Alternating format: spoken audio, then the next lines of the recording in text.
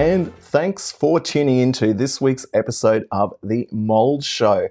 And today we're going to be focusing on something that is going to be definitely of value to anyone who is experiencing mold or biotoxin illness, and that is, what is the future of healthcare? Now, I'm an environmental microbiologist, but I also consult at the National Institute of Integrative Medicine, and I am always on the lookout for where the future of healthcare and medicine is going, because I can certainly bring this to the attention of my clients, and hopefully they will have better clinical outcomes when they see their preferred healthcare practitioner. But how have I gotten this insight? Well, I have been participating for the last couple of weeks in a range of different integrative health, integrative medicine, functional medicine, environmental health, and wellness clubs and groups on a new social media app called Clubhouse. Now, many of you might have heard about this. In fact, it is valued at $1 billion. It is an audio-only app. It's very different to Facebook and Instagram. And this week, we're going to be focusing on disease prevention. Is this the future of healthcare? And it is a Clubhouse conversation recap. So what do I mean by that? Well, to give you a bit of an understanding about what the Clubhouse app is all about, as I said, it's an audio-only app. That means that you tune in and listen to live conversations. It's a bit like a podcast, but it's different because instead of just listening to content that you are interested in, you have the opportunity to actually participate and engage with the speakers. And there are lots of different rooms and clubs that are highly relevant to those individuals that are suffering from mold exposure, biotoxin illness, and in fact a range of other problems in healthcare. And why do I like Clubhouse? Well, it has all the best aspects of a support group. There is very strong mentoring in the sense that you can join a particular club, find other like-minded individuals, and learn from their experience, learn from the conversations. So it also brings contemporary thinking and research to life, and I think that that is very, very important. There is an aspect of coaching here as well that you can certainly find in a lot of the rooms. It isn't just restricted to healthcare. There are rooms on any different topics, so lots of topics that you might be interested in. For example, camping or Bitcoin, cryptocurrency, or really any niche interests. There is definitely a Clubhouse room or group or club for you. But why I wanted to focus today on the future of healthcare, because that affects you and I. And as we age and move through the journey of life, it's particularly important to work out what we can proactively do to optimize our own health and well-being. And so I wanted to bring you some of the key takeaways that I've learned about integrative health and preventative medicine in the last week or so.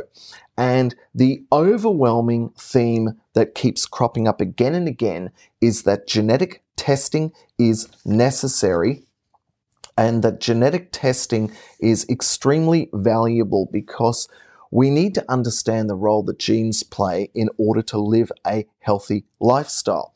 And the clinically front-facing participants in these various different Clubhouse groups have certainly made the point that many people are very knowledgeable about their condition and about how the role of genetics plays in their particular condition. But on the other hand, many people are completely unaware of the strong fact that there are actionable genes that are increasingly being linked to known genetic mutations, which then in turn influence the disease state. The second key takeaway is that lifestyle, that is a healthy lifestyle, can definitely promote longevity. And that's really probably not news to any of you here, but someone said that while our genes load the gun, it's really our lifestyles that pull the trigger. And that is really important to reflect on that, because certainly any individuals that are exposed to water-damaged buildings, we already know that mitochondrial dysfunction has a genetic component, that different people respond to biotoxins in the environment in different ways. What affects one person may not affect the other person, and there are odd, different dose-dependent relationships that we see again and again in those persons exposed to water-damaged buildings. So it's important to not lose sight that diseases turn on later in life due to the lifestyles and the environments that we find ourselves in. There are many health coaches on Clubhouse that are strong advocates of the correlation between proper nutrition and good health. And I'm not going to go on about that any further here, other than to position the fact and make the statement that nutrition is obviously of fundamental importance in ensuring a positive, proactive health for yourself. The role of the environment, again, is something which I'm very pleased to see is increasingly being discussed, certainly discussed in contemporary society, in the news media, and also strongly on Clubhouse. Certainly where we live affects us. It can certainly make us healthy or sick, and it really doesn't matter how many nutritional supplements we take. If we're living in an unsafe environment, this needs to be recognized. And certainly on Clubhouse, I was very pleased to see that people are talking about other aspects of unhealthy buildings, unhealthy indoor air quality, the importance of having healthy air in commercial buildings, not just in residential buildings, is something which I'm going to be diving into in future mold show discussions we have, but also the role that toxic people can play in the experience of health. And that's something which I am acutely aware of when I go into people's homes. I talk to them about their experience around biotoxin illness.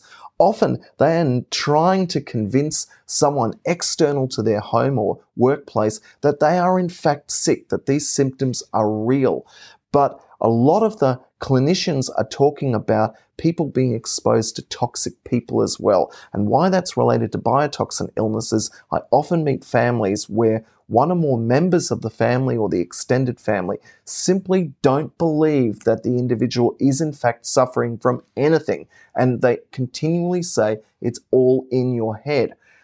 Fortunately, a lot of the healthcare practitioners, integrative medical people on Clubhouse are strong advocates for mental health and the role of toxicity in all its forms, not just environmental pollutants. So that's something which I'm pleased to see, and I really want you to take away that toxic people can be just as damaging to one's self-worth and health as being exposed to toxic pollutants.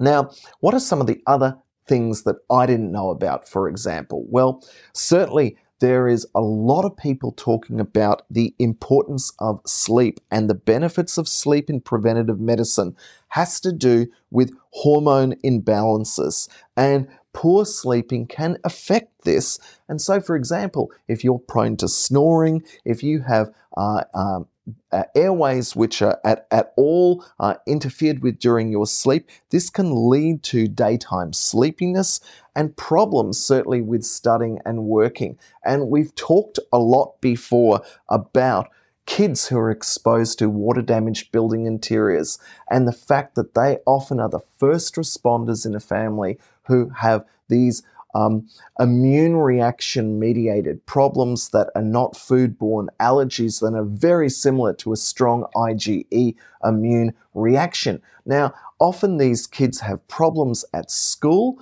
but think of the role that sleep interference has. And we talked a couple of weeks ago on the Mold Show about the emerging research literature about kids going to sleep in water-damaged buildings, interfering with their sleep and leading to all these problems that they see during the day. And certainly some of the US clinicians are talking about ADHD being linked to sleep disorders and a whole range of rage effects as well, which certainly other clinicians talk to me right here in Australia about mold rage linked to brain fog and that sort of thing. But the other thing that I was less aware about was the importance of fasting. And again, fasting is not for everyone, and I certainly was very interested in the dynamic range of conversations around fasting, but let's talk about the pros first. Fasting upregulates pretty much every function,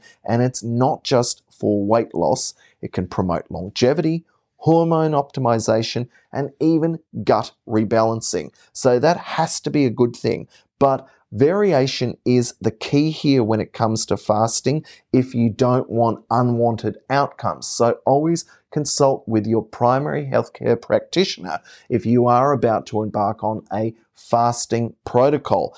And it definitely will be inappropriate for some people. But I wanted to raise it here because there are an increasing number of apps that you can put on your phone to track not only your sleep, but also with regard to fasting. So the potential for technology to be integrated with our own proactive healthcare is really, we're right at that tipping point now where we can take advantage of the ability of our phones to work with us to proactively manage our health. And there are other futurist-focused groups as well that were looking at the future of healthcare, where, for example, our cars will register our weight, where our keyboards will check to see whether we are potentially having a brain fog or moving into a dementia-like symptomology. And so this computer-human augmentation is certainly where the future of healthcare is going. But I now want to round off today by talking about the problems of preventative medicine and the way forward. And certainly the key takeaway here is that a lot of the medical clinicians have a lack of time when they're patients. And as I said, when I am referring people who are in water damaged buildings off to various different healthcare practitioners, they all talk about the fact that they haven't had enough time to explain all of the nuances of their condition, and that often they've been met with a negative response by their healthcare providers. So this lack of time is a central feature of improving outcomes for individuals. This issue of personal responsibility came up as well, in that people need to be aware that they are personally responsible for their health. They can't leave it up to just going off to see their healthcare practitioner and getting their advice. Everyone needs to improve the way that they consider themselves and consider the role that they play as well in optimizing their health. The problem with integrative medicine and functional medicine is that it is in some cases expensive, and that was brought up time and time again. So those individuals with lower socioeconomic status often don't take advantage of the healthcare options that are out there. So what do we do to balance this? Well, grassroots education is something which is very important to consider, because if you tell people that there are options, it means that they won't consider a 5, 10, or a 15-minute consultation about potentially their complex symptomology, how the environment impacts on their home or workplace, and how they feel about the psychology underpinning their condition. That may not be able to get that across in 5 or 10 minutes. So education about the range and diversity of people working in healthcare, scientists like myself, working positively with other healthcare practitioners to hopefully give the aim of better outcomes for people. The issue is that healthy food can't be underestimated. There is a definite push towards improved and increasing genetic counseling and testing, and this role of healthy collaboration cannot be underestimated. There are a lot of healthcare models in the United States and elsewhere that are focusing on people seeing a range of experts in order to optimize their healthcare. And as a scientist, that is the model that science follows, and I think that healthcare and medicine is certainly taking advantage of this. This social media app, Clubhouse, I think is really fantastic. It's certainly flavor of the moment, and like anything, it has echo chamber-like problems. So be aware of that. Also, there is only moderation based on bios. That is essentially like a CV. So you need to be mindful of the fact that any advice or conversations that you're hearing or participating in, it is opinion-based information. So again, you have to make up your own mind, but it is still valuable. The takeaway for you this week is that step one, if you have an iPhone, go to the App Store and download the Clubhouse app. Join interesting rooms and even consider starting your own. I've had people reach out to me about Lyme disease, about other areas of symptoms related to water damaged buildings.